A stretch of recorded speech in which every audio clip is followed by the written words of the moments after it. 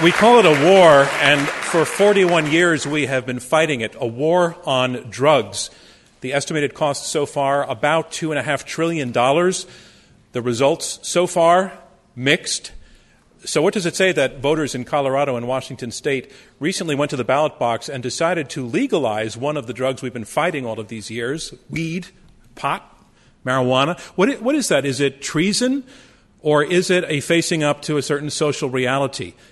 Is this war worth continuing to fight on? And if so, what direction do we take it in? Those are a lot of questions, but they all boil down to the one that we're going to be debating here tonight. And here it is. Yes or no to this statement: legalize drugs. That is the motion on the table. A debate from Intelligence Squared US. I'm John Donvan. We have 4 superbly qualified debaters who will be arguing for and against it. Legalize drugs. We go in 3 rounds, then the audience votes to choose the winner, and only one side wins. Meeting our debaters, on the side arguing for the motion, legalize drugs, Paul Butler, professor of law at Georgetown and former federal prosecutor.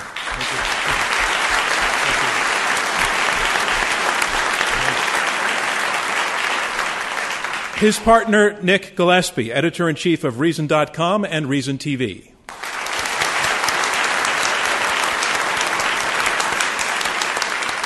The motion, legalize drugs, arguing against Asa Hutchinson, CEO of the Hutchinson Group and former administrator of the Drug Enforcement Administration.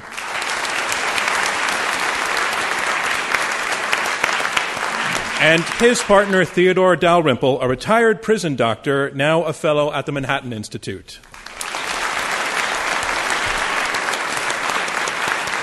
Our motion is legalize drugs. Let's talk with our debaters as they come to the stage. Paul Butler, you are a Georgetown law professor. You are arguing for the motion, legalize drugs.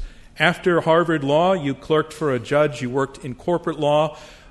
You then became a federal prosecutor and worked with the Department of Justice. But then something happened that made you give it all up, and it changed the way you thought about the criminal justice system. What was it? So somebody forgot to tell the police about all those credentials, and I got arrested for a crime I didn't commit.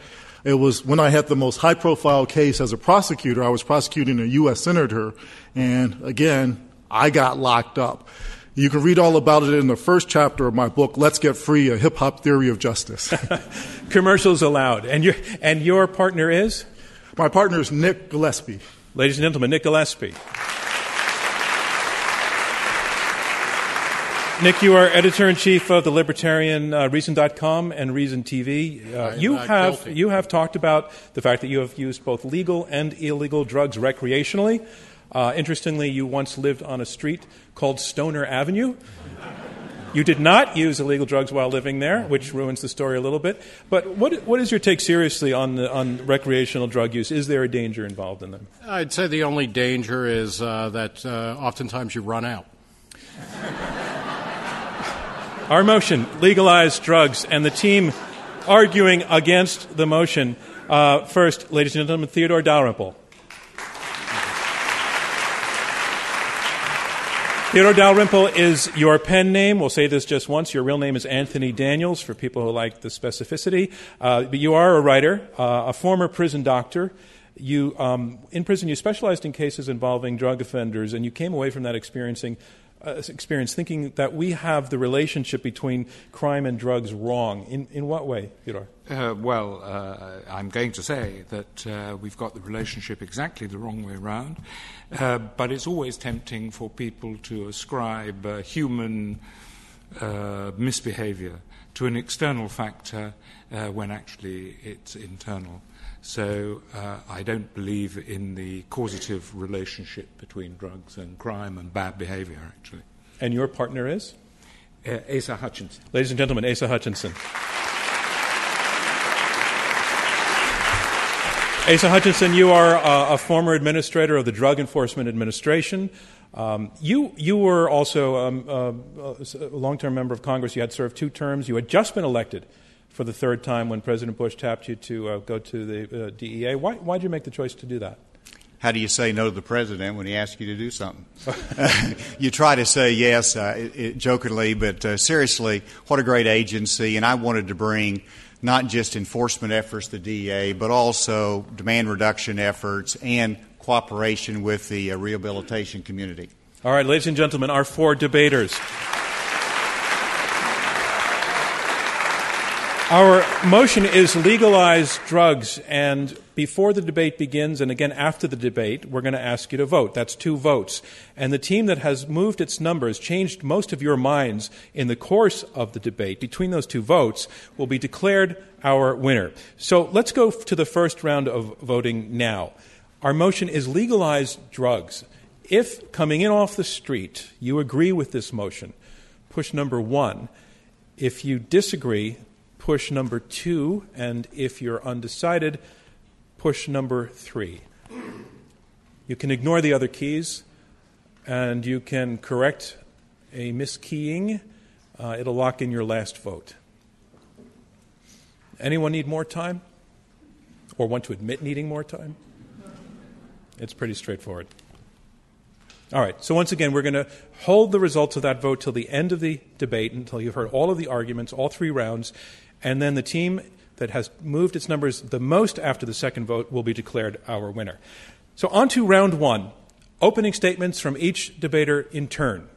They will be 7 minutes each. Our motion is legalize drugs, and here to speak first for the motion, Paul Butler. He is a professor of law at Georgetown, a former federal prosecutor, and one of the nation's most frequently consulted scholars on race and criminal justice. Ladies and gentlemen, Paul Butler. Thank you. Good evening, ladies and gentlemen. My name is Paul Butler, and I represent the people. When I was a prosecutor, that's how I would start my opening statements. I put a lot of people in prison. I was a soldier in the war on drugs, and tonight I'm going to give you a soldier's perspective on why that war is a colossal failure. Later, Nick will talk about how the war on drugs has compromised our democracy and made us all less free. And he'll also talk about what legal regulation of drugs would look like. Well, you'll be able to go into Whole Foods and buy cocaine. Nick will tell you about the experiences of countries all over the world that have safely legalized drugs. As a prosecutor, I learned that as many people as I locked up, we weren't making a dent in the drug trade. We were actually making neighborhoods less safe. I was prosecuting a lot of 19 and 20-year-olds for nonviolent drug offenses. Locking up these young people with a bunch of hardcore rapists and murderers was like sending them to finishing school for criminals. When these kids came home, they learned how to be really good bad guys. If we legalize drugs, we will stop the counterproductive practice of treating kids the same way that we treat violent criminals, and we would all be safer. Maybe my work as a prosecutor would have been worth the enormous social cost if it was getting drugs off the street. But we all know the war on drugs doesn't do that. No country has ever found a way to prevent people from using drugs. The United States locks up more people than any country in the history of the world. We have 5% of the world's population and 25% of the world's prisoners. It costs us billions of dollars that we just cannot afford. And it's just as easy to get drugs now as it always has been. What about drug addicts? It turns out that the small percentage of people who use drugs, who become addicts, we know that treatment is a more effective solution than punishment for those people. Most of us are lucky. We don't have a crackhead or a meth addict in our family, but everybody's got an alcoholic in the family. Tobacco might be a close second, but I think we all agree that alcohol is probably the worst drug, right? If you think of it in terms of dysfunctional families, lost economic productivity, health problems, the people who commit crimes under the influence. But is the answer to make using alcohol a crime? Of course not. We tried that during Prohibition, and it just did not work. All we did was create this illegal, violent market for liquor, just like for other drugs now, and we didn't stop anybody who wanted to from drinking, just like we don't stop anybody now from using drugs. So I'm speaking based on my research as a law professor, my work as a prosecutor, and also my life experience. Ladies and gentlemen, there's a lot of hypocrisy in the war on drugs, but I want to respect you enough to keep it real. Like most Americans, I have used illegal drugs. I wasn't introduced to them at my all-black public elementary school in Chicago, and at my Catholic high school, a lot more kids drank than smoked weed. The first time I was around a lot of people who used drugs was actually at Yale, where I went to college. And then at Harvard, where I went to law school. I'm glad I never got caught when I smoked pot. And I'm also glad that Barack Obama was not arrested and prosecuted for any of the times that he used cocaine and marijuana. My opponents are honorable men, and it makes me wonder if they really practice what they preach. As you listen to the good Dr. Theodore, here's one thing you should keep in mind. He's actually prescribed heroin to addicts. He did it because he knows that addicts need to be treated, not punished. As a practicing physician, he understood that drug dependency is a medical issue, not a crime. And I read a profile of Mr. Hutchinson, and he's a wonderful family man. I had the pleasure of meeting his wife, Susan. And I wonder what a father, a great father like Mr. Hutchinson would say if one of his children called and said she was using cocaine. Would he really say, "Wait a minute, honey," and whisper to his wife, "Quick, dial 911. Tell the police they need to arrest our daughter. She needs to be prosecuted and locked up"? Of course not. None of us would do that to our family or friends. So my final point, ladies and gentlemen, is respectfully, what is good enough for our children and our friends is good enough for African Americans. We call it a war on drugs, but it's mainly a war on black people. They are the people who get stopped and frisked. Last year in New York City, 50,000 people got arrested for marijuana possession. 50,000. Almost 90% were black or Latino. That's not who really uses drugs. The National Institute of Health tells us that black people don't use drugs more than any other group. They're about 12% of drug users. What about sellers? Most drug buyers report buying from someone of their own race. White kids in Scarsdale, they don't have to go to the hood to buy. They get their weed and ecstasy and Adderall from other white kids in Scarsdale. But who gets locked up for drug crimes? Almost 2/3 are black. 12% of people who do the crime, 60% of people who do the time. And that's selective prosecution, and it's devastated the African American community. We have one black president and 1 million black people in prison. The book, The New Jim Crow, tells us that because of the war on drugs, there are more African Americans under criminal justice supervision now than there were slaves in 1850. Think about the catastrophic effect that has on families. In the black community, we have a lot of women and children who are doing time on the outside.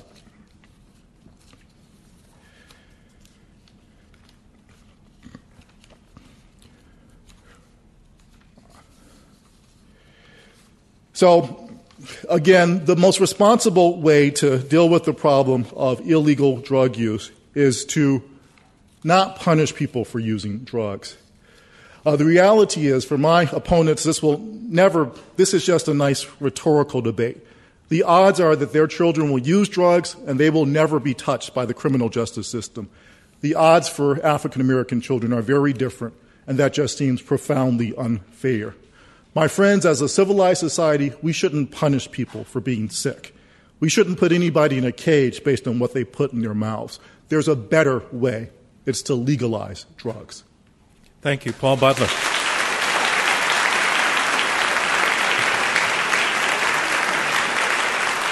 Our motion is legalize drugs, and now here to speak against the motion, Asa Hutchinson. He is the CEO of the Hutchinson Group and a former congressman. He has served as administrator of the Drug Enforcement Administration and as the first undersecretary for the Department of Homeland Security. Ladies and gentlemen, Asa Hutchinson.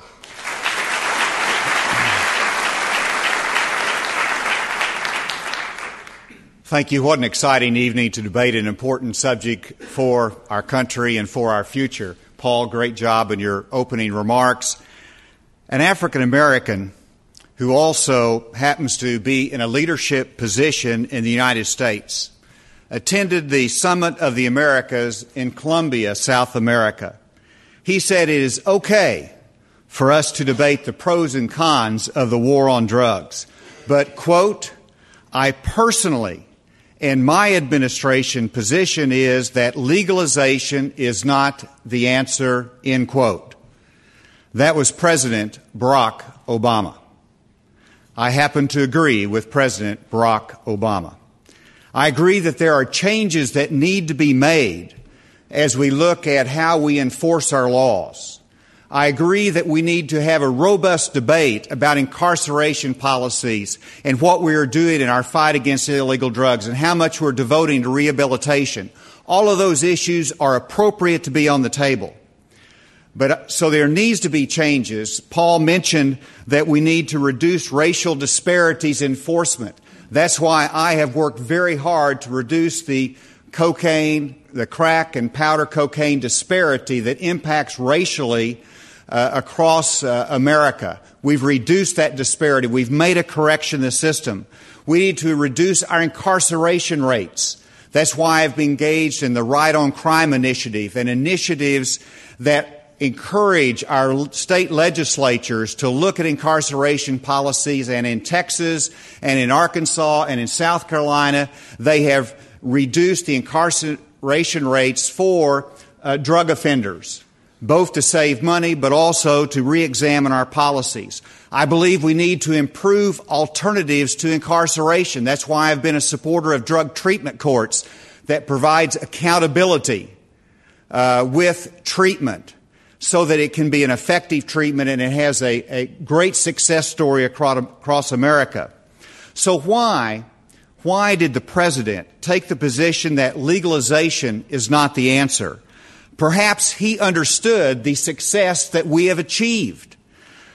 Whenever we look at the fact that drug use has been cut in half over the last 30 years in our country, did he want to preside? And I know I see some skeptical looks when I say that. That is in your program. That is part of the debate topic and the acknowledgement that over the last 30 years, drug use has been cut in half in our country, and we have a president that says he does not want to see it go up on his watch.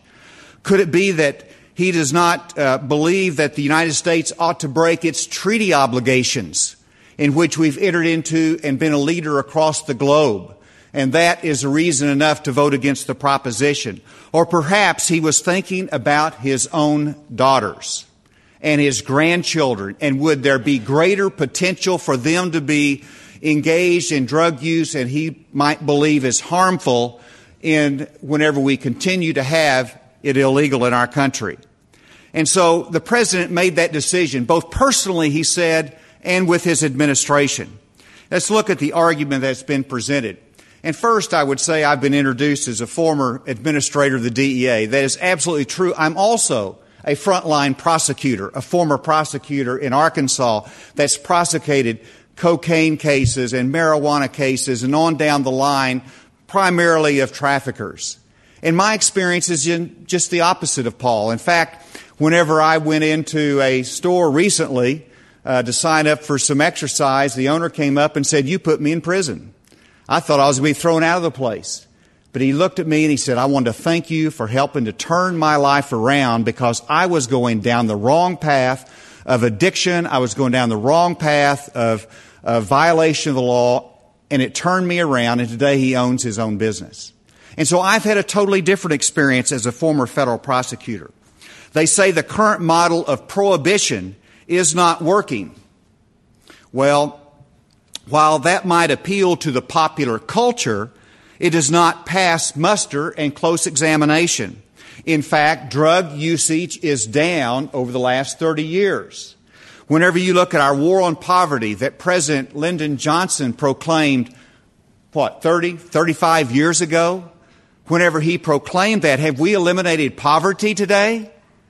Does that mean because we have not eliminated poverty that we should stop fighting hunger? Of course not. Well, we call it a war on drugs, which is not my preferred terminology. I believe it is an effort to save lives. It is our youth, it is our families, it is our communities at stake. How do you decrease harmful drugs in our community? Is it by legalization, or is it by our present method of saying, let's improve the system, let's make it better? But let's don't throw it out and say we're going to just turn off the spigot and make everything legal. Secondly, they talk about harm. If you believe that addictive and mind-altering drugs, such as heroin, methamphetamine, and cocaine, are harmful, if you believe that they are harmful, then ask this question. If you legalize, will it increase or decrease the use and the availability of harmful drugs? Now, if you believe that they're not harmful, I'm not sure I can win your debate. But if you believe they're harmful, ask the fundamental question, will it increase or decrease usage? Now, Paul made the point that you look at, more alcoholics today than you do people who are drug addicts. But did ending prohibition on alcohol increase or decrease alcohol consumption in the United States of America? And if you increase drug usage, will it increase drug addiction, harmful reaction to it? They cannot show, and I believe the burden is on them, they cannot show that logically and over history that if you decriminalize, if you legalize harmful drugs, that usage is going to go down. That has not been the experience in the Netherlands. It's not been the experience in the United Kingdom. It's not been the experience in Alaska. It has not been the experience in Canada. Usage has gone up. And so, finally, in my opening, they asked me, or Paul mentioned my family. Well, if my children came to me and there was a drug issue, my first concern is, where are they getting those drugs? What is the availability? How can we shut that down? And as a parent, it would scare me to death to think that there is going to be easy availability, increased availability, and that you can find heroin and methamphetamine just as acceptable in our society as alcohol. That creates a problem as a parent in my mind. Thank you very much.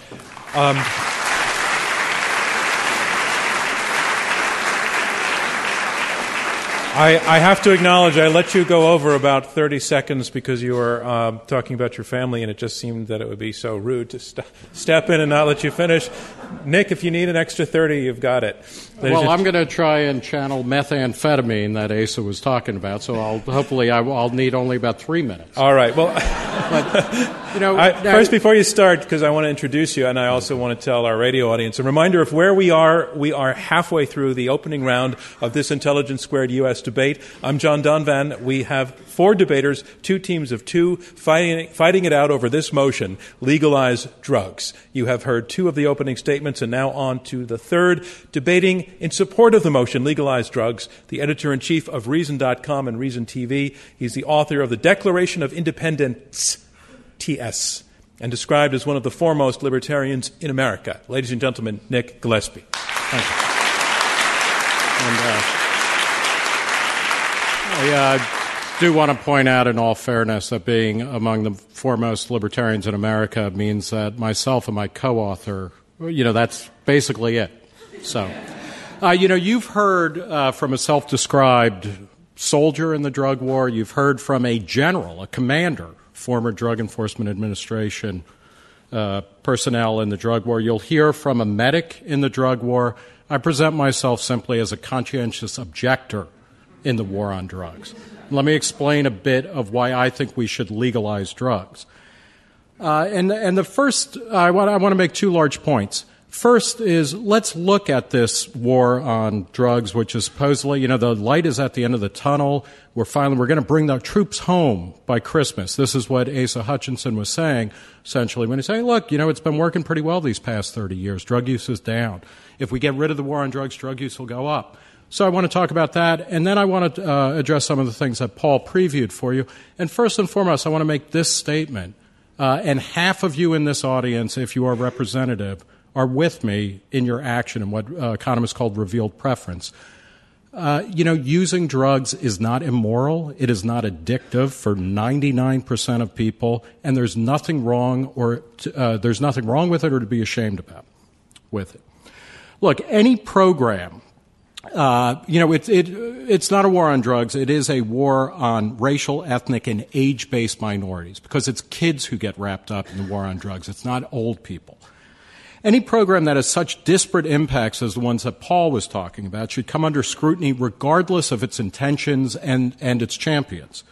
As a 2005 cost-benefit analysis of the war on drugs by the super conservative American Enterprise Institute, which looked at the effectiveness. The conclusion by David Boyum and Peter Rother was American drug policy has little to show by way of success for that $2.5 trillion that John mentioned at the beginning of the program.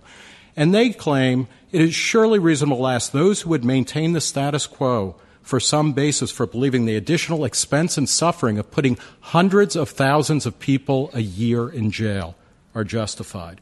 Another AEI scholar, and AEI, you'll remember it from the Iraq and Afghanistan war. This is a think tank that has never met a war it doesn't like. Mark Perry, an economist at AEI, has pointed out that between 1970 and 2010, annual spending on drug control has gone up 10 times, adjusted for inflation, while the addiction rate has remained flat. In other words, we have become the world's largest jailer nation without seriously getting better outcomes.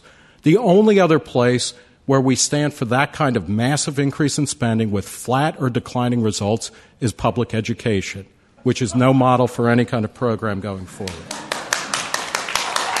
Across every conceivable front, the war on drugs is losing the battle for hearts and minds. A recent Rasmussen poll, which is a right-leaning pollster, 8% of people think we're winning the war on drugs. A century of failure, because it starts with the 1914 Harrison Narcotics Act, or Controlled Substances Act, has finally woken Americans up to the simple fact that prohibition exacerbates all of the social problems it is supposed to ameliorate.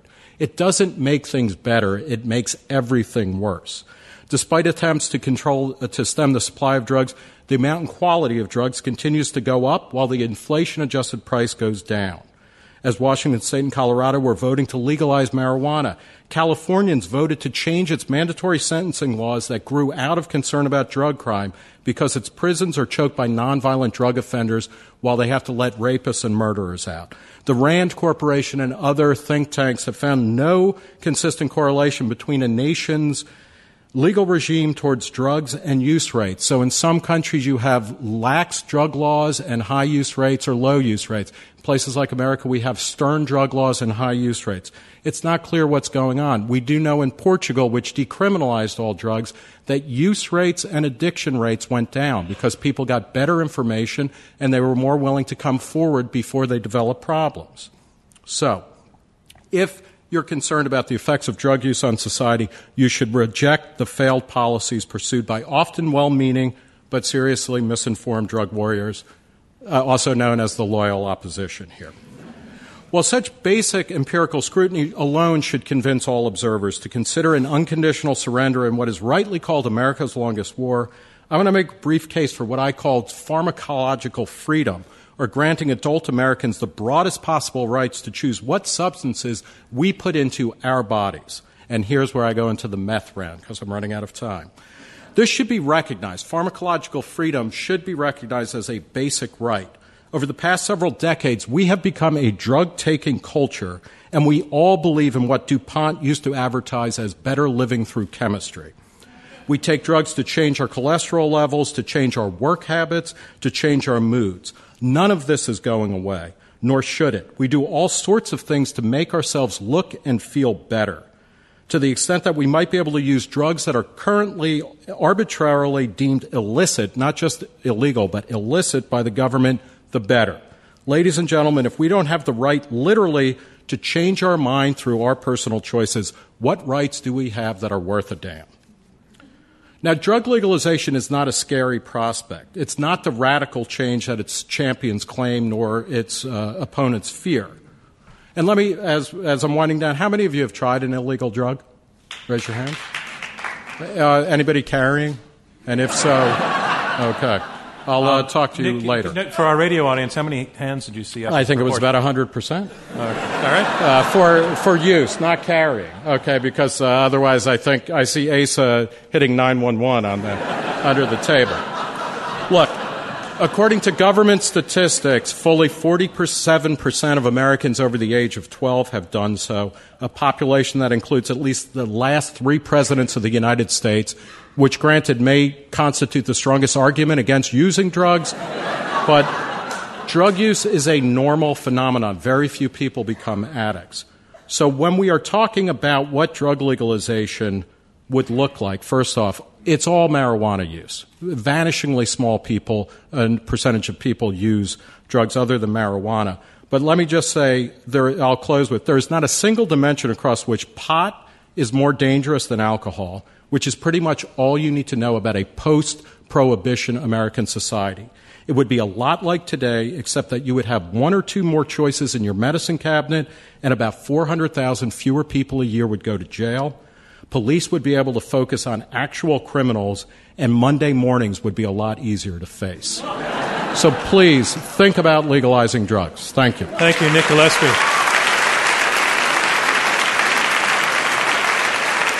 And that's our motion, legalize drugs. And now our final debater speaking against this motion, Theodore Dalrymple. He is a retired doctor who practiced in an inner-city hospital and a prison. He is also a prolific writer, and he is a fellow at the Manhattan Institute. Ladies and gentlemen, Theodore Dalrymple.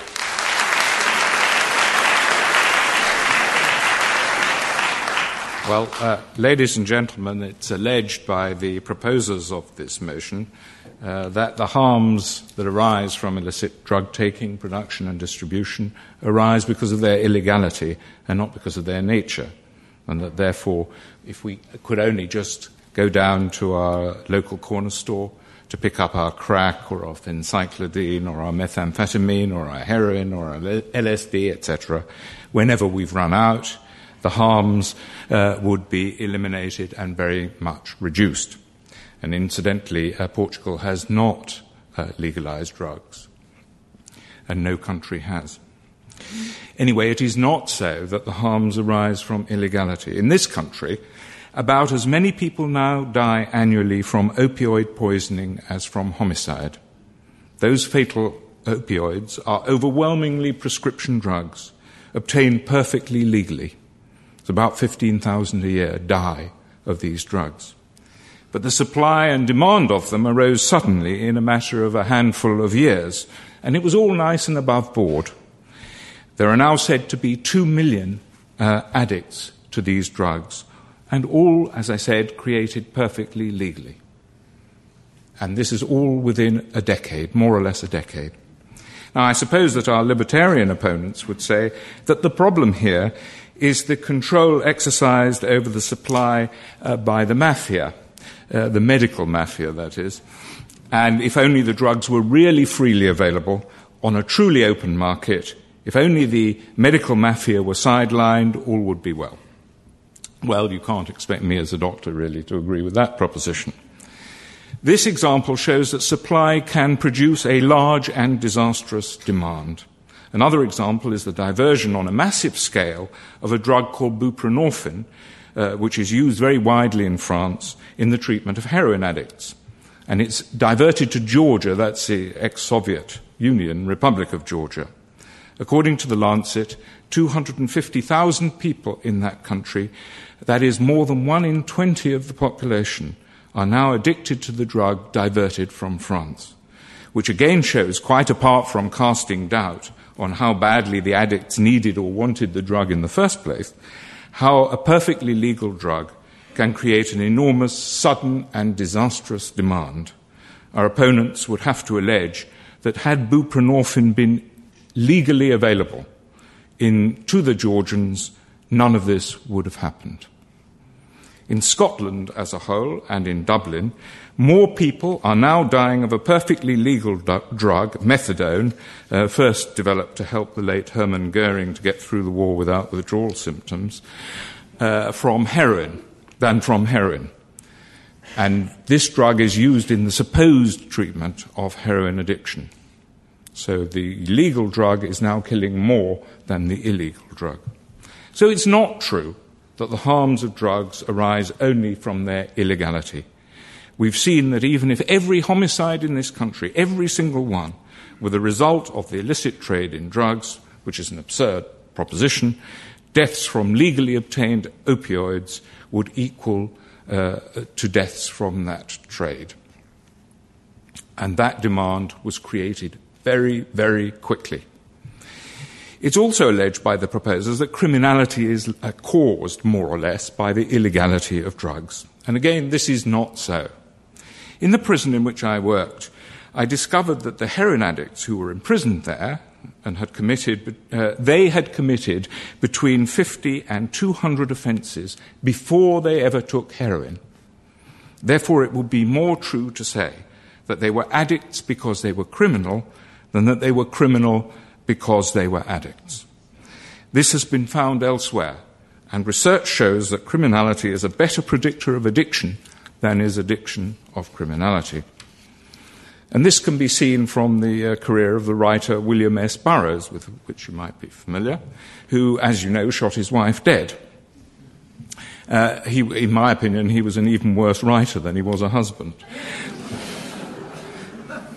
But we don't have any time for literary criticism.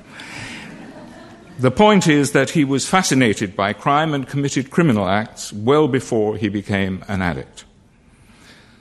In the hospital in which I worked, I once walked into the intensive care unit to find two drug dealers who had shot each other at close quarters, but with true British incompetence had failed to kill one another. Well, what do you suppose that such people would be doing if they were not shooting at one another? Would they have been doing remedial teaching, for example, or deciphering cuneiform script in the British Museum? It's absurd. And criminal gangs are not going to file for bankruptcy if drugs are legalized. They're going to change their activities. So making the importation or production, distribution and sale of drugs would be dangerous, and it would not have the claimed benefits, because the illegality of drugs is the occasion and not the cause of crime. And therefore, ladies and gentlemen, I ask you to vote against the motion. Thank you, Theodore Dalrymple. And that concludes round one of this Intelligence Squared U.S. debate, where our motion is legalize drugs. Now we move on to round two. Round two is where the debaters address one another directly and take questions from me and from you in the audience. We have two teams of two arguing out this motion, legalize drugs. The team arguing for the motion, Paul Butler and Nick Gillespie, are arguing, you've heard them say that basically partly it's a freedom thing, that grown-ups have the right to put what they want in their own bodies, as they do with the drug called alcohol, a lesson in history that criminalizing a drug is actually going to backfire. But beyond that, they say that the war on drugs, the embodiment of drugs as illegal, costs in too many ways without a resulting drop in crime significantly, and that it disproportionately hits the African-American community in terms of people getting locked up behind bars simply for possession of drugs. The team arguing for the motion, Asa Hutchinson and Theodore Dalrymple, they're saying you cannot say that the war on drugs has failed, not when drug use among Americans has dropped 50% in 30 years. They also point to the fact that drugs and crime and addiction go together. They point to prescription drugs, for example, which are legal, but their use is mired in crime and addiction. Those are some of the arguments we've heard presented, and we're going to work through some of them in more detail now. And I want to go first to the team arguing against the motion to legalize drugs. Your opponents have made the claim that the war on drugs as constructed really is a war on young black kids, that it is that the number of kids who are put in jail for drug possession, mere drug possession, is just disproportionately high and has had terrible consequences on the community. And I want to know, does your side concede or refute that basic claim? Asa Hutchinson. Well, I think it's an issue that has to continually be looked at. I think there was a disparity in penalties that impacted our African-American community when it came to crack and powder cocaine. We made a huge step forward. Congress passed a remedy to that. I think there's been some challenges with the mandatory minimums. We've made some corrections in that as well. But you look at methamphetamine, that's such a huge problem across all of the Midwest. That's predominantly a Caucasian drug. And that's where the law enforcement is enforcing its efforts right now. So I don't concede the point at all, but I think you look at the African American communities, and we have significant amount in Arkansas. We have high poverty rates. We have high unemployment rates right now. We have many social problems that are impacted by that community, and it is reflected also in what happens in the drug world. All right, let's go to the other side. Paul Butler, do you want to respond to that? Yeah, it's just not true. Asa makes it sound like blacks use drugs more than anybody else, and as anyone who's been to college or high school knows, it's simply not true. We really shouldn't be talking about legalizing drugs. We should be talking about re-legalizing them. For most of our history, drugs have been perfectly legal. You could go into a drugstore in the 1800s and buy opium. Coca-Cola started out with a cocaine derivative in it. So what made them become legal? Illegal. Nothing to do with public safety. It was all about race. First drug criminalized, opium, San Francisco, 1890. The concern was that Chinamen were using it to seduce white women. Can trace it right down the line. Marijuana, Mexican field hands. It was making them lazy. With blacks, it was that cocainized Negroes were running rampant in the South. So our war on drugs is about race through and through. It always has been, and it is right now. But, Paul, you're saying that is the sole motive for it? I don't think that that's the only motive, but I think that when we look historically at how the drug laws have been used, what happens to white people who use drugs? Let me let the other side respond to that. this. Methamphetamine that's predominantly a white drug, that enforcement efforts across mid-America is directed at that. But why don't prisons look like America then? That's not race-based. That is across the board of somebody who is engaged in methamphetamine production. That's who the prosecution's about. I have a question for you that I would like to ask Mr. Moderator, John, that, we didn't really cover this, and that is how the legalization would work. If it's legalized tomorrow, I would assume that we would be able to go down and get our methamphetamine. I actually do want to come to that question because I think it's a terrific one, but I just want to have these guys respond to the point you were just making on the race issue. Well, let me, and the methamphetamine factor. I side with Paul in the sense that the origins of drug prohibition and many of the continuing policies are inextricably and I think incontrovertibly linked to race or other outgroup stigma. LSD became associated with young people in the 60s. It was banned. It was legal effectively until 1967. But weren't young people considered pretty cool in the 60s? Not by old people, And the same thing happened with ecstasy. How many of you, if you're over 50, you had the opportunity to use ecstasy legally until 1986. It was then demonized as a youth drug. First, one that made you antisocial, then one that made you pro-social, and you'd go out to a rave and have sex all night or dehydrate. But more importantly, hydration is very important. It's the skin. More importantly, we need to dial back the hysteria. So, for instance, I just want to focus on one point that Ace was making. Methamphetamine, 0.1% of people in America report having used it in the past 30 days. Is the drug war edifice, all of the costs in money and in monetary and human terms, is it worth trying to stop that 0.1% of Americans all right, let's hear from Theodore Dalrymple arguing I against just want the motion. to make a small logical point. We are not actually discussing whether the laws are correctly applied, but whether there should be any laws. And so actually it's not I know that it's very important for people in America the way that they are applied, but the fact is that we're debating whether there should be any laws at all, not whether we should have the present laws. All right, let's take Asa's question to you, Nick Gillespie.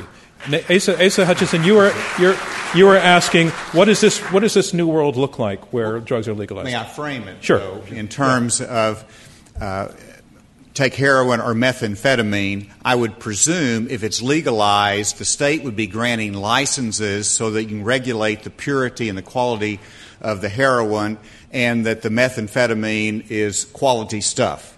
So if you regulate it, and you have to regulate it to tax it, so I am curious, one, is this not another government regime that's being created with a libertarian argument that you're creating? So you're creating more government by your libertarian approach, wanting to legalize drugs because they're going to have to regulate it and tax it. So how's that going to work? All right, respectfully submit that I have never taken a drug strong enough for that argument to be convincing. But in Colorado, the initiative that was passed for marijuana legalization was basically, it was out there, and it's a similar thing in Washington State, to treat marijuana like wine, beer, and alcohol. So it's not a question, and Theodore, I think your opposition is a false licensed by one. the state. Yeah, well, it could be. That remains to be seen, actually, because each Washington State has about a year to figure out the technical implementation, and Colorado has about 6 months. But it's not a choice between anarchy and a ratcheted down regulatory system. But there will be laws, there will be customs, there will be traditions, there will be advertising, there will be information available. And the real question is about legalizing drugs. Do you consider alcohol to be legal? Let's have a regime that is very similar to that for currently illegal substances. Let me step in and ask Paul Butler something. Paul, you drew a distinction between treating addiction and punishing addiction, which suggests that perhaps unlike your partner, you're talking about addiction as a problem that needs to be addressed by the society. Do you split with each other on that? Do you think that it's just that, in other words, are you saying drug use is a problem? Well, I think addiction is a medical issue, and I think Nick and I agree that only a small percentage of people who use drugs become addicted to it. So most people are able to use marijuana and other drugs recreationally and go to work the next day. Most people are also able to do that with alcohol. For the percentage of people who have substance abuse problems with it, we know, the good doctor knows, that's a health issue. Police, prosecutors, they make lousy doctors. Jailers make even worse doctors. So the way to treat that problem, the way to heal those people, is to use what we know about medicine and not what we know about locking people up, because what we know about locking people up is it doesn't work. Dr. Dalrymple. Well, I actually don't agree that addiction is fundamentally a medical problem. And you think it's a moral problem? I do, yes. Wow. And a moral problem and a social problem and a psychological problem and a spiritual problem, and it's only to a very small extent a medical problem. I mean, there are medical consequences, of course, but this is not what is important.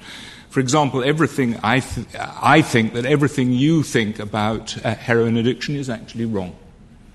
For example, you probably think that withdrawal effects from heroin are very severe. They're not. They're trivial. And the overwhelming evidence is that by far the most suffering from withdrawal effects is psychologically induced. It's anticipatory anxiety. It isn't and there's good experimental evidence about this. You think that it's highly addictive. It isn't. Most heroin addicts go at it for about a year before they're ever actually addicted. You think that there's a connection. I've described the supposed connection between crime and addiction. The idea is that an addict goes out to obtain money in order for his addiction. There's no correlation in the amount of crime he commits and the amount of drugs he takes. And actually you find that they're all acquisitive criminals before they ever take heroin. Let me ask your partner, Asa Hutchinson, a little bit of moving the discussion a little bit in a slightly more perhaps philosophical direction. Maybe that's the wrong word. But we've had a few references to alcohol and to prohibition and to the notion that I think nobody's disputing that alcohol is a drug on the panel, and the nation did try, amended the Constitution to outlaw alcohol consumption and decided it was a mistake. So tonight everybody in the room can go afterwards and enjoy a glass of wine or a beer. What's the difference between alcohol and the prescribed drugs? Well, they're all problematic drugs subject to abuse. In our democracy, we make decisions on which ones to legalize and which ones not to. Those are decisions that are made. The debate question tonight, though, of course, is legalizing all drugs. And again, I go back to the question which relates to ending prohibition after in the late 1920s. You ended prohibition on alcohol. Use went up, availability went up, regulation went up, taxation went up, and you compare that to legalizing methamphetamine. You're going to have an opportunity for the state to regulate methamphetamine producers. You're going to have it available because it's going to be legal, and it's going to be taxed, and so the price will be set by the marketplace, which is regulated and taxed. And so the question is, will you end crime? Will you end the cartels? Will you end the black market because you regulate methamphetamine? Of course not. There's going to be those that don't want to pay the taxes, just like they don't want to pay the taxes on cigarettes. And there's going to be a black market there, and you're going to have enforcement efforts. You're going to have criminals out there that are still bypassing the law. And so all of your hope of ending the DEA or ending law enforcement will not happen with legalization. Here, I think there's a major kind of conceptual error when we're talking about crime here. When we know that Mexican drug cartels are killing people on both sides of the border, when's the last time you heard about a Dos Equis shootout, where a beer distributor crossing the border? Hundreds of times. Most murders are committed under the influence of alcohol. The last time you heard about that sort of thing was during alcohol prohibition. And so it's not that... Are you going to have a black market for methamphetamine? Sure. You know what? We already do. What would happen is if we had a legal one, the other social harms would be reduced. I'm not a utopian. What I do believe is that not only would responsible individuals have a broader palette of things to make their life better, but also many bad things would diminish. When we're talking about addiction or substance abuse, I don't drink anymore because I was a bad drinker. I tried my hardest to drink and drink and drink. I gave it up. If I had to admit that I was a criminal as well as having a substance abuse problem, I doubt that I would have gotten there quite as fast as I did, which was long enough. Can I just make a couple of small points? The murder rate in Mexico is now between a third and a quarter of what it was in the 1940s. That might surprise you, but it is a fact. When we look at the murder rate during Prohibition, it is, of course, perfectly true that it went up during Prohibition. It went up by 35%. And it came down after Prohibition was ended. But in the same period before Prohibition, the murder rate went up by 85%. And in 6 years, between 1900 and 1906, the murder rate in this country went up by 325%. So I think that the relationship between violent crime and prohibition is probably not nearly as close as people imagine, and that there was a secular trend in which it went up anyway. And you could even make the case that it slowed the rise in the murder rate. I wouldn't make that case, but it's not as straightforward. The world did not begin in 1919. And the murder rate went up both absolutely and relatively more in the years before Prohibition than during Prohibition. And incidentally, Scarface got his scar before Prohibition. And he didn't get it from plastic surgery. Paul Butler? So the reason that most people don't smoke isn't because smoking tobacco is a crime. It's because we know it's not good for us. That's the same reason why, even in a regime of legalization, the vast majority of us are not going to use heroin or meth.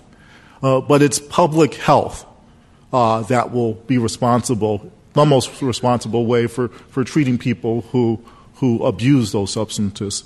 Paul, can I interrupt, though, and ask a question from something that Asa Hutchinson, your opponent, said earlier, in which he reported that since in the last 30 years the use of drugs by Americans has declined 50%, and he sees that correlation being directly related to causation, that the drug war actually means that fewer Americans use drugs. Are you impressed by that statistic? I'm not, in part because we have to do our cost-benefit analysis. We have to ask, if that's true, is it worth it? The costs have been 2.5 million people in prison. The costs have been 1 in 3 young black men with a criminal case, more African-American young men in prison than in college. The costs have been billions of dollars that we can't afford money away from our schools, away from our healthcare system, going straight to prison. So, especially if we understand that those are people who are locked up for using drugs, I don't have a problem if you steal, if you rob, then yes, you should be punished. But when we're thinking about people who are locked up, 500,000 people, those are nonviolent drug offenders. And again, entirely selective. They're African American and Latino, 2/3 of them. There are some states where 80 to 90% of the people in prison for drug crimes are black. And we know that's not the reality of who's using drugs. That's selective law enforcement. Asa Hutchinson, would you like to respond? Well, first to go along with my partner that the issue is not our enforcement policies currently, but it's whether we're going to legalize all drugs. That's the issue before us. How can you separate those? Well, I think you can. That's not the debate topic, is how you separate those. But in terms, if you look at OxyContin, it's a white abused drug. If you look at LSD, it's a white abused drug. If you look at cocaine, it's crack cocaine has minorities. You've got powder cocaine that's white abused. You've got heroin that's across the board. You've got GHB. You've got ecstasy that was mentioned. So I just don't see the racial component to it. Obviously, I think as former head of the DA, we looked at enforcement policy. You've got to be careful. You don't want to, the south side of Chicago, put all your enforcement resources on the crack distributor when you're ignoring the white guy coming from the suburb. That's wrong enforcement policies. You've got to balance those. But those are remedies within the current system. Legalizing it dramatizes the problem. You still have education issues, as you pointed out. You have to spend dollars on education, probably even more, because you've got more availability out there. You're going to have to spend money on the regulatory side. So all of those issues that are concerned about in society will only increase if you increase the legalization. Can I ask Nicholas? I'm going to let you speak 1 second. After Nick speaks, I'd like to start coming to you in the audience for questions. So just remember, raise your hand. I have a little bit of difficulty seeing people who are towards the back and out of the bright lights. So you might want to come forward. If you raise your hand, I'll call on you, and a mic will come to you, and you can ask a question. Nicholas, speak. I'd like to defer to the experience and the expertise of the opposition to legalization, but I'm left wondering what world we're talking about here. So they're talking about how bad OxyContin is. OxyContin is a prescription drug that is already legal and regulated. I don't see how that really has a lot to do with talking about a legalization debate. It's already legal. And here are the stats that are important. The government runs something called the National Survey on Drug Use and Health. Basically, 30 in the past month use, they ask people, have you used this drug in the past 30 days, which is kind of a proxy for, a regular user or a casual user. About 7% of people over the ages of 12, 12-year-olds, by the way, it's, almost 100%. They say yes to everything. But about 7% of Americans say that they've used pot in the past month. By far, by a factor of 3 or more, that's the most widely used illegal drug or legal drug that's used illegally. The next one is opioids, the prescription drugs that Theodore was talking about, which comes in at 2.7%. When you're talking about things like meth and heroin, 0.1%, hallucinogens covering a wide range of things, 0.5%, crack or cocaine, including crack, 0.6%. These are non-factors, and as Paul was suggesting, if they're made legal, who out here is going to be like, finally, heroin is legal? Let's go, let's try it. No, okay, that's not going to happen. It's about pot, and we all know that pot is not a dangerous drug. That pot is not a gateway drug any more than mother's milk is the ultimate gateway drug, because everybody who uses heroin started out with mother's milk. It's about pot, and we need to focus on this. This is not an issue. I want to hear your opponents respond to the notion of whether actually drug use overall would soar if it were legalized. Well, no one can say with any absolute certainty. Well, I know that, but your expectation. But all one can say. I don't know what to say to someone who tells me that the deaths of 15,000 people a year is not really a problem. Measured against the incarceration of 500,000 people, that's a balancing. Nick, let him make his point. Hang on, and 2 million people being addicted to it. So it is actually an important point that if you make something readily available, the use of it can increase catastrophically. Now, I can't, of course, say that I know for a fact that if methamphetamine were just available like everything else, or crack were available, you just went down and got it, of course not everybody would take it. But I have an experience, and this was an experience working in Africa with some expatriates, and for various reasons I won't go into, alcohol became virtually free of charge. And the result was absolutely catastrophic. The increase in the consumption was enormous. And, of course, in fact, the majority of people didn't take it to extremes. But 20% of people did. Asa, your partner wants to join in on this point, I think. I agree. I think logic tells you usage goes up. But recent information, Alaska, through a court case, decriminalized marijuana in the 70s. Usage went up, parents were concerned, and they voted to recriminalize it in the 90s. That's a historic experience among our states. And so usage did go up, and parents recognized that and reversed the trend in Alaska. This debate is not about marijuana. It is drugs, plural. And to be consistent in your philosophy of libertarianism, which my colleagues are consistent, they recognize it doesn't do any good to legalize one. You have to legalize all, and because that's the only way you're going to change the environment of enforcement, to change the environment of police, and so on. And so the debate tonight is about legalizing all drugs. All right, let's go to some questions from the audience. I want to remind you that we are now in the question and answer section of this Intelligence Squared U.S. debate. I'm John Donvan, your moderator. We have 4 debaters, 2 against 2, who are arguing it out over this motion, legalize drugs. And ma'am, right in the center there. If you look to your right, there's a microphone coming down. If you could just stand up and tell us your name. Thanks. Hi, Patsy Kahn. Paul Butler mentioned smoking, and I have a question. The laws in New York have gotten so much more stringent against smoking. You can't smoke in the parks. You certainly cannot smoke in a restaurant or a bar. And taxes on cigarettes have gone up significantly. So your argument would be that none of that affects people lowering the smoking rate, that in fact it's only health issues. And I would wonder what the statistics are on that. All right, I'm not going to hold them to knowing the statistics because they might not know, and it would just be embarrassing. But let's take on your larger principle. So I am concerned about this nanny state that the government is creating where we can't have – it started with certain drugs, and it seems to be going down the road to trans fats, right, to smoking in parks, smoking tobacco in parks, and even big gulp cans of soda.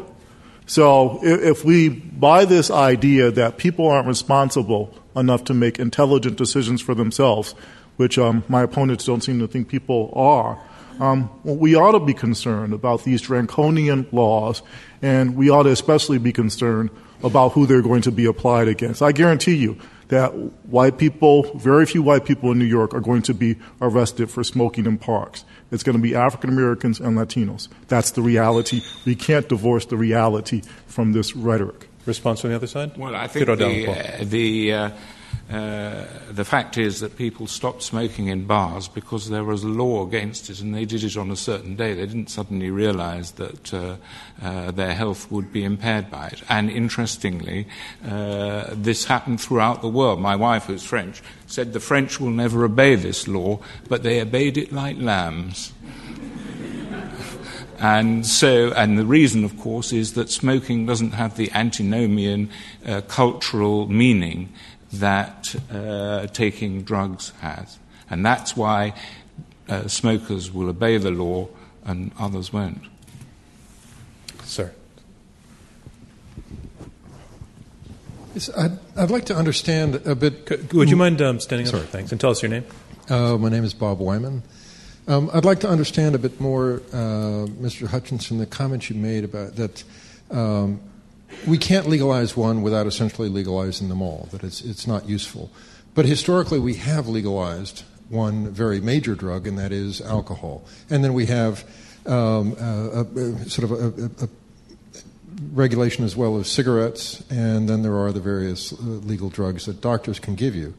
We've already gone down that path, and we've seen that, for instance, the legalization of alcohol didn't cause a tremendous explosion in heroin use.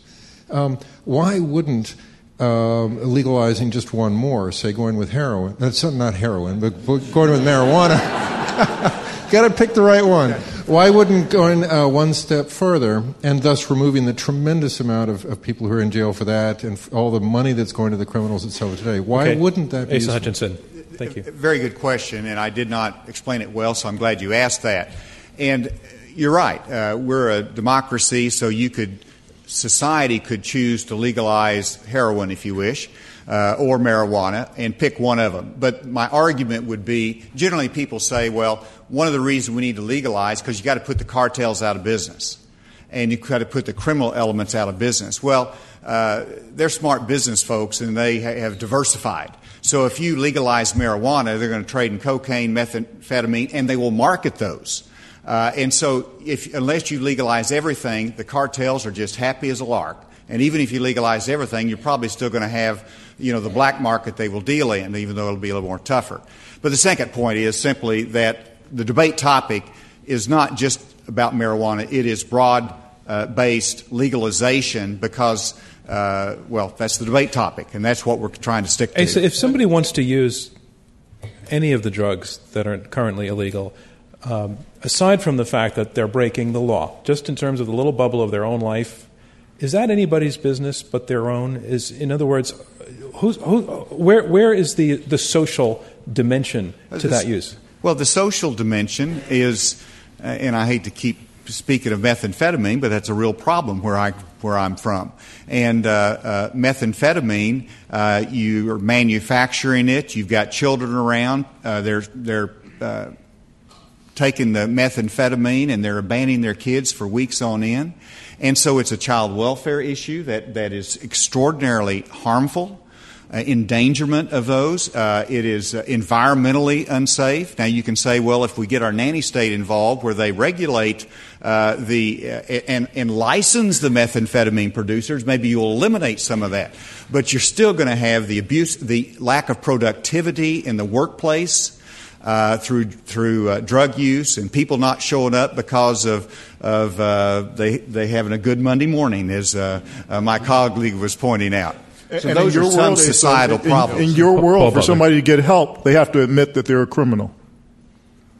No, you can go get treatment anytime you want to. And you don't have admit that you've broken the law.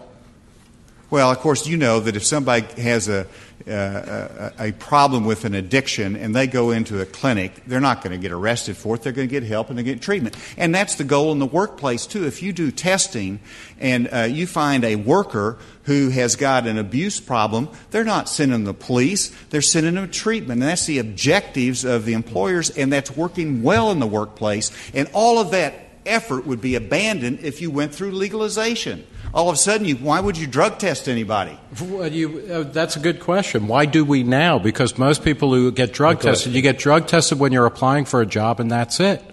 It's a joke. It's a hurdle to weed out people who, on other grounds. They have random drug testing. They test pilots, and I'm glad for the testing of our pilots that fly our airplanes. What airline or trucking company or whatever is not going to regularly test people because it puts them at enormous insurance risk? These things are handled. And to talk about another market mechanism, we don't need, and this is the libertarian in me speaking, we don't need the government to test and testify to the purity of methamphetamine. We'll have fair trade methamphetamine. Well, private certification agencies, just like with coffee or biodynamic wine or organic foods, will spontaneously spring into being. Just to follow up on one point, the reason why I'm stressing marijuana goes back to some things that Paul is saying, and I don't think that the other side is fully acknowledging, which is that we live in a world where school kids tell everybody who asks them, you can get drugs easier than you can get beer, any kind of drug you want. The use ratios are pot, very much less prescription drugs, and then these tiny vanishing statistical errors of things like heroin. Even if you double or triple the heroin use, it goes from 0.1% of Americans to 0.3%. I don't think that's a reason to hold everyone else hostage who can act responsibly. I was going to go to another question, but do you want to dispute the numbers? Well, I mean, in terms of the numbers, if you're looking at marijuana use in the schools and the availability of it, I just come back to the fundamental question. If you legalize it, two things happen. One, the kids say, if it's legal for my folks, how could it be harmful? The government says it's legal now.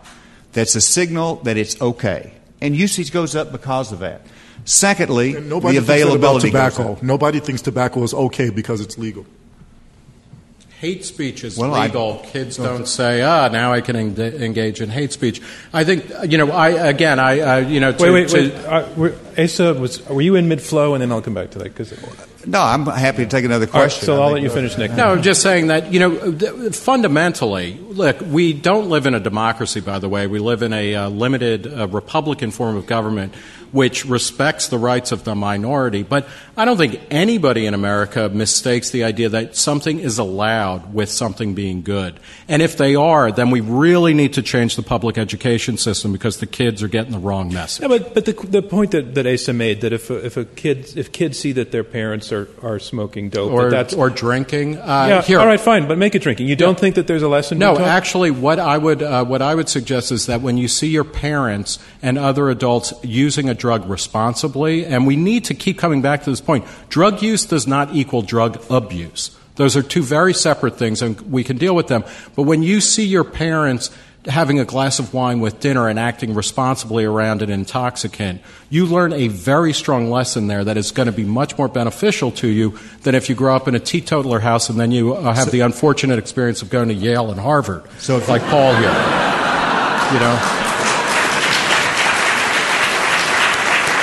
Well, Asa Hutchinson. I don't think kids are going to be seeing parents using heroin or methamphetamine or cocaine responsibly.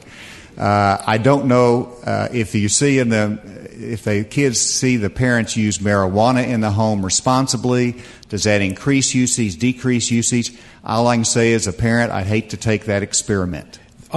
Drug use does not equal drug abuse. Statement of principle from the other side, from your opponents. So the side arguing against that, what do you make of that? Well, that is all perfectly true, but the fact is that it's also true that most drunk drivers get home perfectly safely. 99% of drunk drivers, I know, I'm afraid to say, because I've done it myself. Have you ever drunk debated, though? Yeah, well, you're making an assumption that I'm not now, but...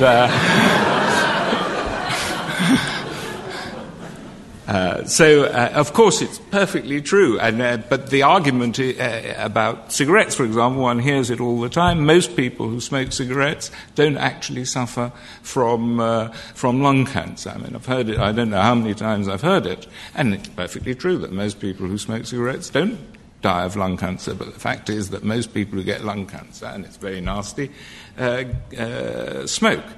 And the fact is, again, that I don't think there's any real benefit to be taken from these drugs, and to equate the freedom to take drugs with the freedom of expression seems to me to trivialize what the freedom of expression actually is. Ma'am, right up against the wall, where the wall turns green. If you can state your name, please. Hi, Diana Jimenez. I come from Mexico, and in the past 6 years, we've had 60,000 people dead in drug-related violence. The murder rate has got down, but in drug-related violence, we've had, it's just been atrocious. My question is, legalizing drugs would do better for cartel violence or worse? And your question is to either side? Yeah. All right. I wanted to see all right, let's take opinion. the side, and I want to go to Paul Butler, since that used to be your job to a degree. Sure. Sure. And if we listen to the leaders of the Latin American countries, they're calling for more responsible drug policies, including for us to consider legalization, because they know that the violence is sparked by the illegal market, which is sparked by the enormous demand for drugs from the United States. So if we get rid of that illegal market, including by having drugs regulated like we regulate tobacco and alcohol now, we'll get rid of the violence. Again, that's exactly what happened during Prohibition. Al Capone wasn't nothing but a drive-by shooter.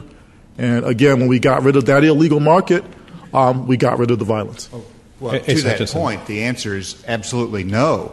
Did the mafia end in New York City at the conclusion of Prohibition?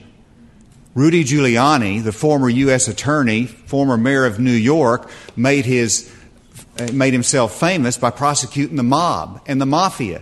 They existed long after the ending of Prohibition. And so to the lady's question about Mexico, do you think the legalization of drugs will put the cartel out of business? It might make them adjust, but there's alien smuggling, which they're engaged in now. There's other activities. But you look at the cost to the United States, I think that would just be enormous. I met with President Vicente Fox whenever he was president. He was concerned not only about the cartels, he was concerned about the growing demand problem and usage in Mexico of his people. And that was a concern there. And so it's not just about the cartel, it's about drug usage. I don't know of any Latin American country that wants to legalize all the drugs, heroin, cocaine down the road.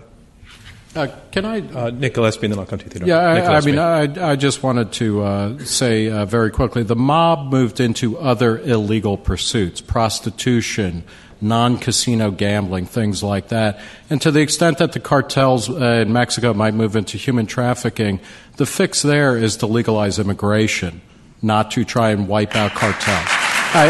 This is what I'm saying. And the epic or the generational shift here might be the Kennedy clan. And I say this as a half Italian, half Irish, so I've got, a foot in each camp here. Yeah. But the Kennedys went from having connections in the liquor business within a generation or two to moving into politics. Harvard and Yale again. Not a good progression. But the fact is when you legalize broad swaths of economic activity where there is a supply and a demand, peace reigns and prosperity follows. Theodore Dalrymple. Well, I think the idea that Mexico or, for example, Colombia would be a peaceful society if it were not for drugs is absolutely ludicrous. If one just takes the example of Colombia, there were 2 episodes in the 20th century in which the equivalent pro rata for the population of more than 1 million people were killed. That's twice. And the current civil war in Colombia started in 1964. I remember in 1979, really before the drug business, I remember looking in the South American Handbook, which was the kind of book that everyone used who traveled in South America, and it said of Bogota, and I'm quoting from memory, so it might not be quite right, it said, "Try to look poor. Do not carry anything. Do not wear any jewelry. And if you can see without them, do not wear glasses." Now, let's say you wouldn't have that in a guidebook to Switzerland. I mean, more likely you'd have "do not flush the lavatory after 10 o'clock because you'll be arrested for disturbing the peace. And that's not a joke, incidentally. So the idea that these I've seen another thing that seems... Well, I think that you've made that point. Let me go to the gentleman in the corner, and Mike will come to you. If you wouldn't mind, you're in a purple light, And if you took a step 3 seats down, you'll be in a non-purple light. You just want to look good on television. Come out a little bit farther, if you don't mind. Could you step into the light, sir? Take your shirt off. There you go. There you go. Gladly. I've been waiting for you to say that. So my sister is married to a Dutch what's your guy. name? What's your name? You probably don't want to say now. Sorry? Justin Rohrlich. Okay. My sister married a Dutch guy, and their wedding was in Amsterdam about 7 or 8 years ago. And none of the Dutch people at the wedding could care less about pot. All the Americans there, including myself, the first thing we did was go to the coffee shops and smoke a bunch of pot. None of the people that lived there were interested at all because it seemed like they took the excitement out of it. So turn this into a question. Turn this into a question. So it's been available to them their whole lives, and it seems to have taken some of the thrill away from it. Do you think that would hold true here? Would pot stop being cool? Yeah, you take some of the coolness. If your parents are smoking pot, does that? I'm going to take the question first to Asa Hutchinson. Would it take the thrill away and the attraction away? Well, perhaps to legalize it. Yeah. I mean, sure. It becomes very common, but let's look more carefully. And I've been to the Netherlands, and I've been to the coffee houses, and but where you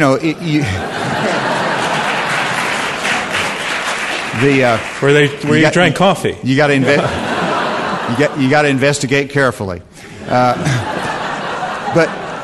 the Dutch government's had second thoughts after years of expanding the cannabis cafes. I think they realized they became a tourist mecca for that purpose and what you just described. And so the number of Dutch marijuana coffee houses dropped from almost 1,200 in 1997 to 782. And so they decreased. Maybe I think the Dutch government, and in fact many of them, 73% of the Dutch towns do not allow cannabis cafes. And so I think it was a mistake, the path that they went down. They recognized it and they've retreated from that, both in terms of their reputation and the commercial enterprise, but also I just think it's a direction that the Dutch towns did not want to go down. So I hope we can learn some from that.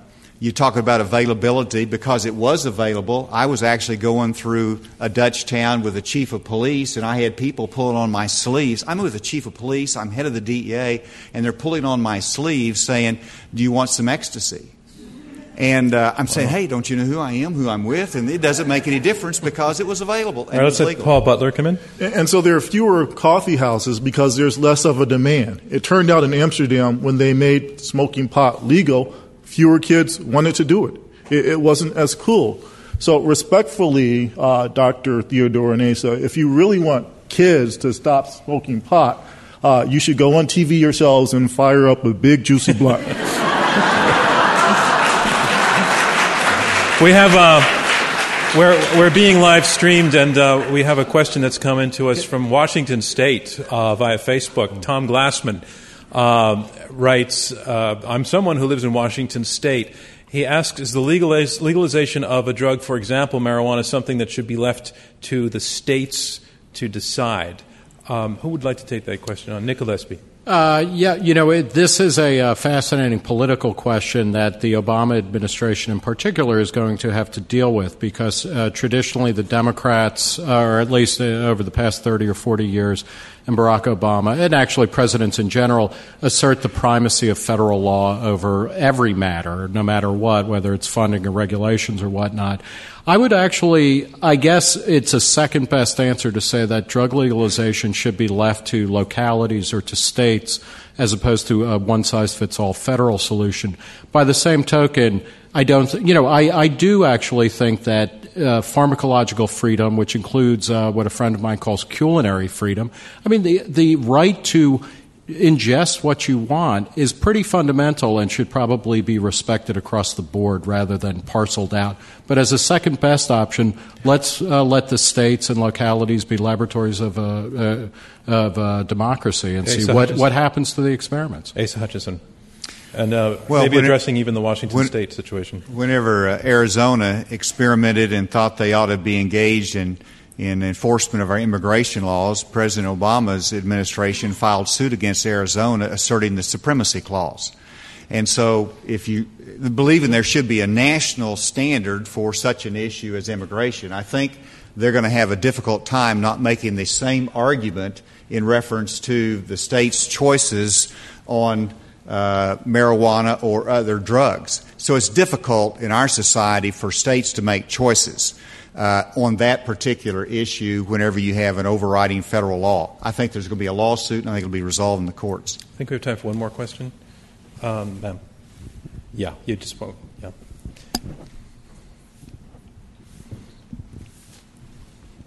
Hi, my name is Tatiana Mardashev. I'm in the healthcare profession, and I mostly deal with pain management. And I have a lot of clients who are getting treatment for cancer, and they actually tell me that their doctors say to them, listen, the best thing for you is actually just go buy some pot. Because it's actually much more effective in managing the pain. It's cheaper than the drugs. It's less destructive on their physical bodies than the medically prescribed drugs. And what do you think of that? So my question but actually, what do you think of that answer?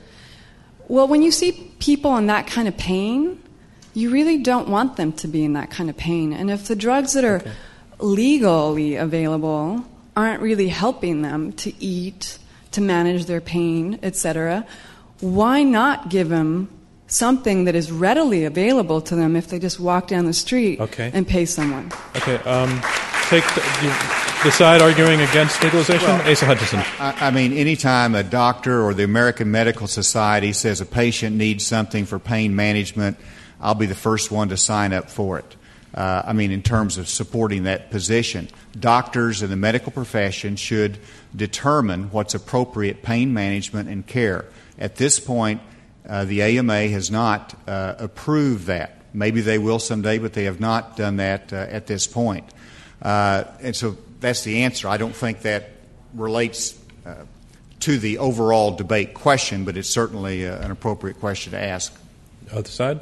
Response? I had a member of my family go through the same experience. He was dying of lung cancer, and his doctor told him that marijuana would be the best thing. He didn't live in a state where medical marijuana was available, and so our family faced the difficult choice of becoming lawbreakers, risking arrest and prosecution, or watching my relative live and die in pain. Paul, Asa Hutchinson, just take 20 seconds to do one thing. You just said that you don't feel that question relates to the motion, and you've said that a few times on a few questions. Why not? Why not, for example, the question of medical marijuana, marijuana used for medical uses, which would involve legalization of that particular drug? Why does that not relate to the motion?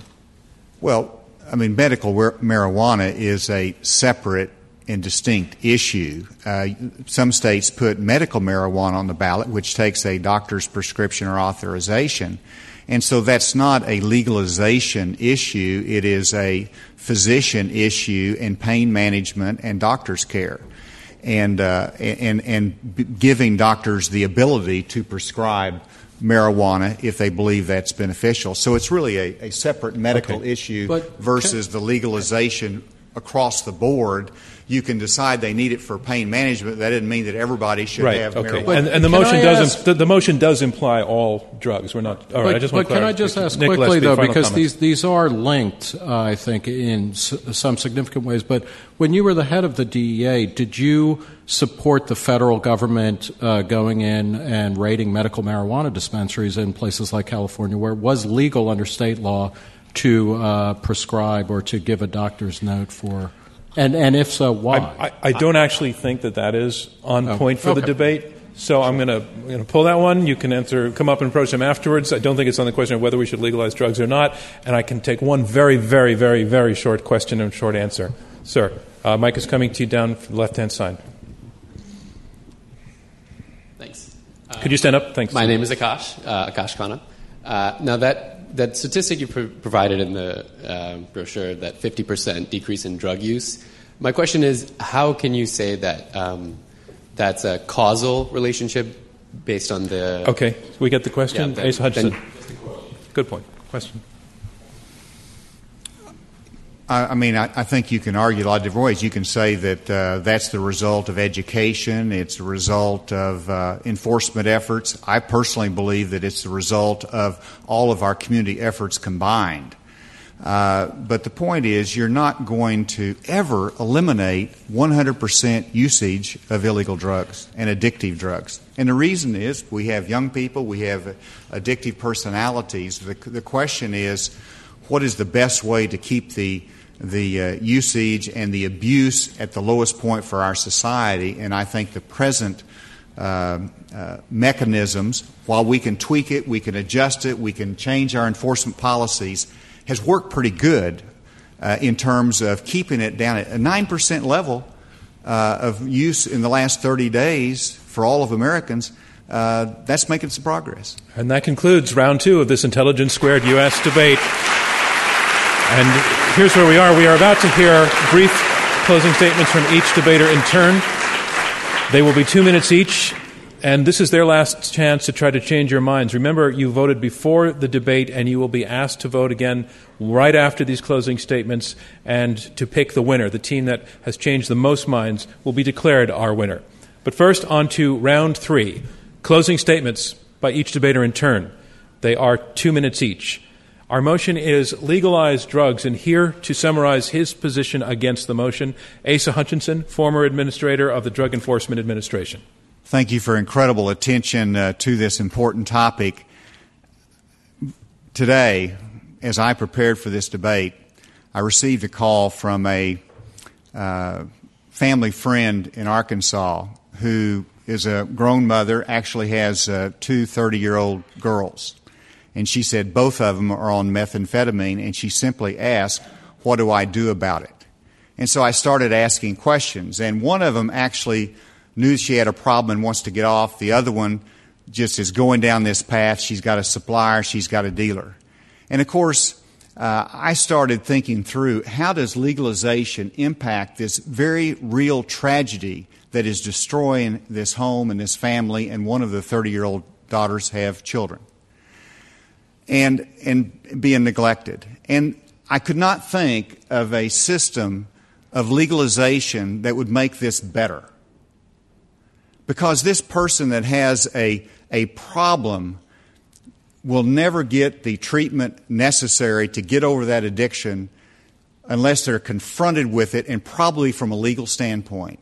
It is that officer that will say, ma'am, you've got methamphetamine in your car, you need to get help, we're going to arrest you, or you're going to go to drug court, something's going to happen, and that will change their life. Now, if it's not illegal, all that officer can do is say, ma'am, we're going to have to take your children away from you, but you've got a right to keep your methamphetamine, you've got a right to go get some more, you've got a right to continue your abuse pattern. And this can be multiplied over and over again. Ladies and gentlemen, this is about legalizing drugs. If you send a signal to our youth of our nation, the next generation, as President Barack Obama wants to do, that it is illegal, then usage will stay at a modest level, hopefully a declining level. If you legalize it, usage will go up. If you believe it is harmful, then you should vote no on the proposition. Thank you very much. Thank you, Asa Hutchinson. Our motion is legalize drugs, and here to make his closing statement in support of the motion, Paul Butler, Georgetown law professor and former federal prosecutor. Thanks first to my great partner and my very worthy opponents. It sounds, though, like I was wrong about how Asa would respond to someone who he cares about who has a drug problem, because it does sound like he thinks the best thing to do is to call the police, because he said that's the only way that they'll get help.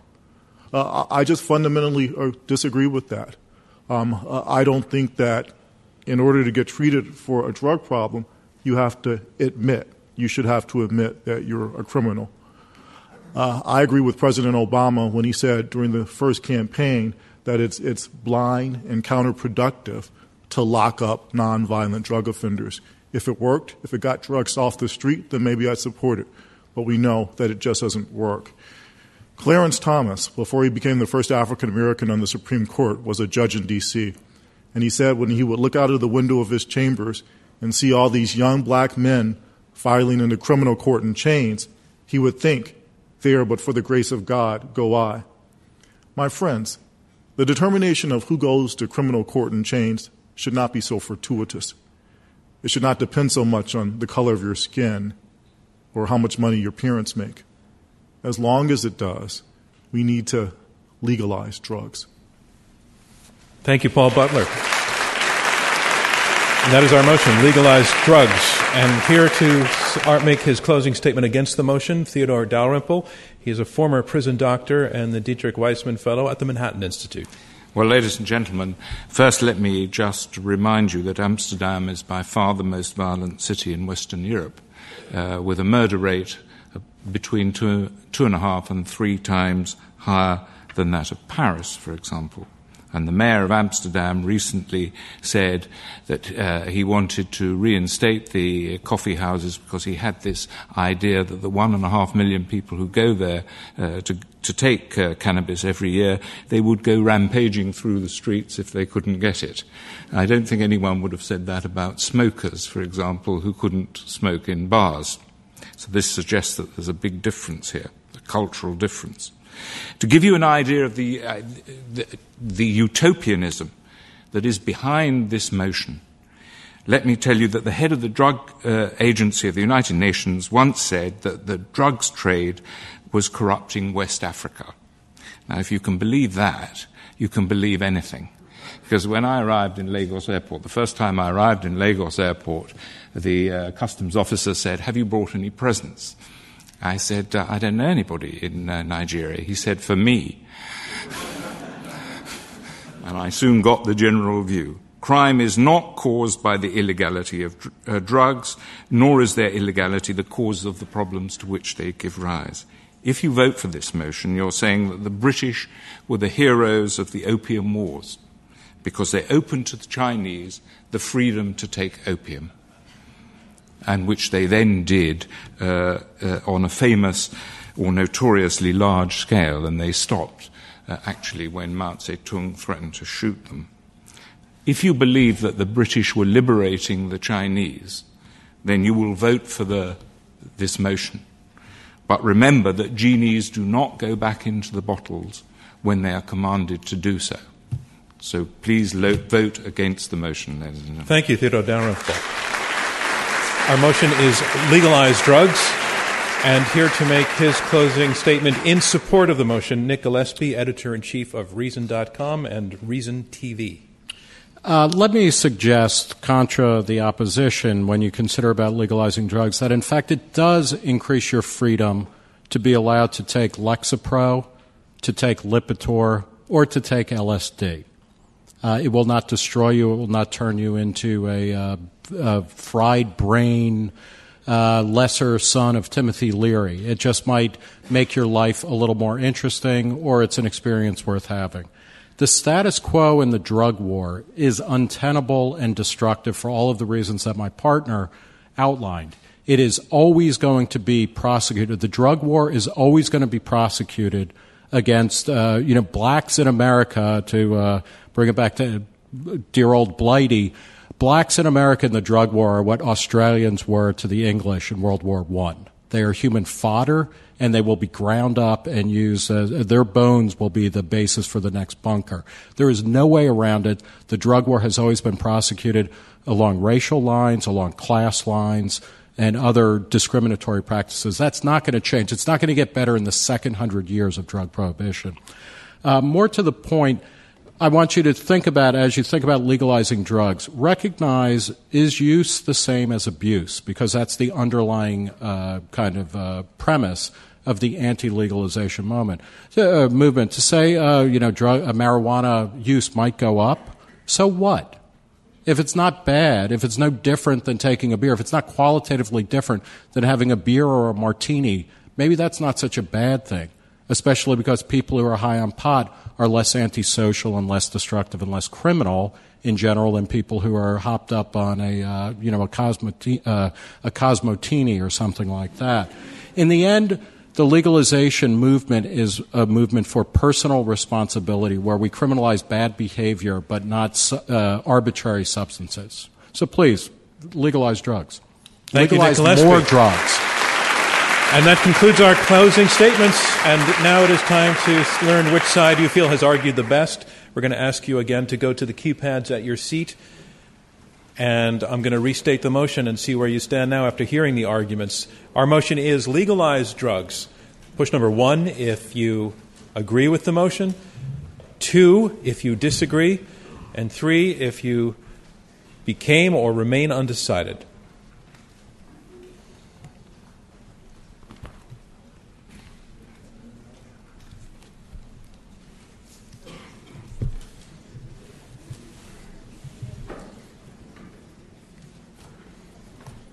Anybody need more time? Just call out? No? All right. So we'll have the results in about 45 seconds or a minute. First of all, I just want to thank the level of debate we heard here tonight. I really appreciated that these two teams respected one another, appreciated one another. It was forceful but friendly. So congratulations to them for the way they did this.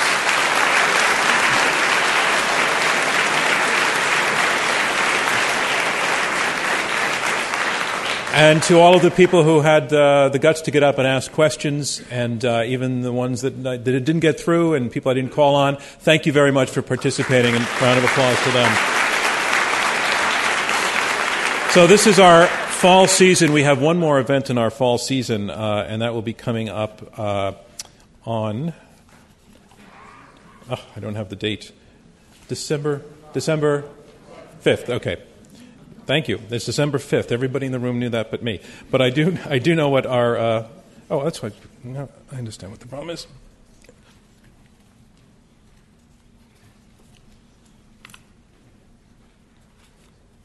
Well, I'm going to have to do this mostly from memory. The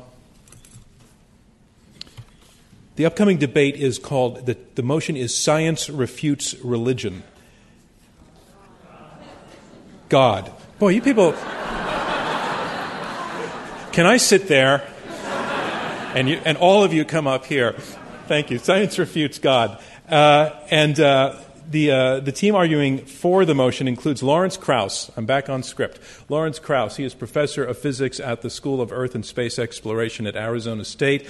His partner is Michael Shermer, who is the founding publisher of Skeptic magazine. And arguing against the motion that science refutes God, Ian Hutchinson, who is professor of nuclear science and engineering at MIT. His partner is Dinesh D'Souza, the best-selling author of What's So Great About Christianity. Tickets for this debate are available through our website. That is www.iq2us.org. Our next season begins in January. 5 more debates coming up. We start on Wednesday, January 16th. That will be here at Kaufman. Topics and debaters are being worked on still, but they will be posted on our website next month. If you can't be in the audience for any of those upcoming debates, there are a lot of other ways to catch them. I talked about some of them at the beginning, but you can watch the live stream on Fora.tv.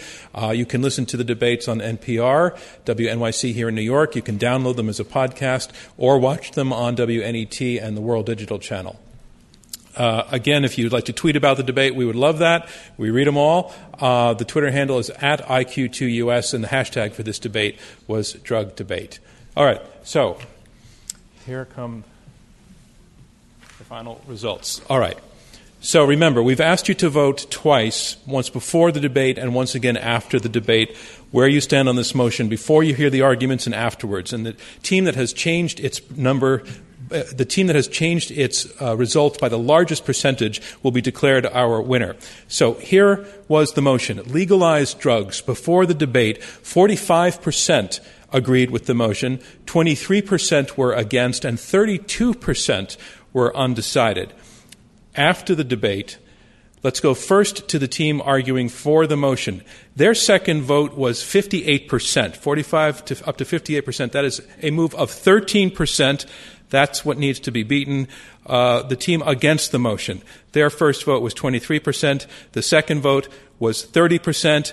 They've only gone up 7%. It is not enough. The team debate goes to the other side. Our winners, the teams arguing in favor of the motion, legalize drugs. Our congratulations to them. Thank you from me, John Donvan, and Intelligence Squared US, where we like to say, think twice.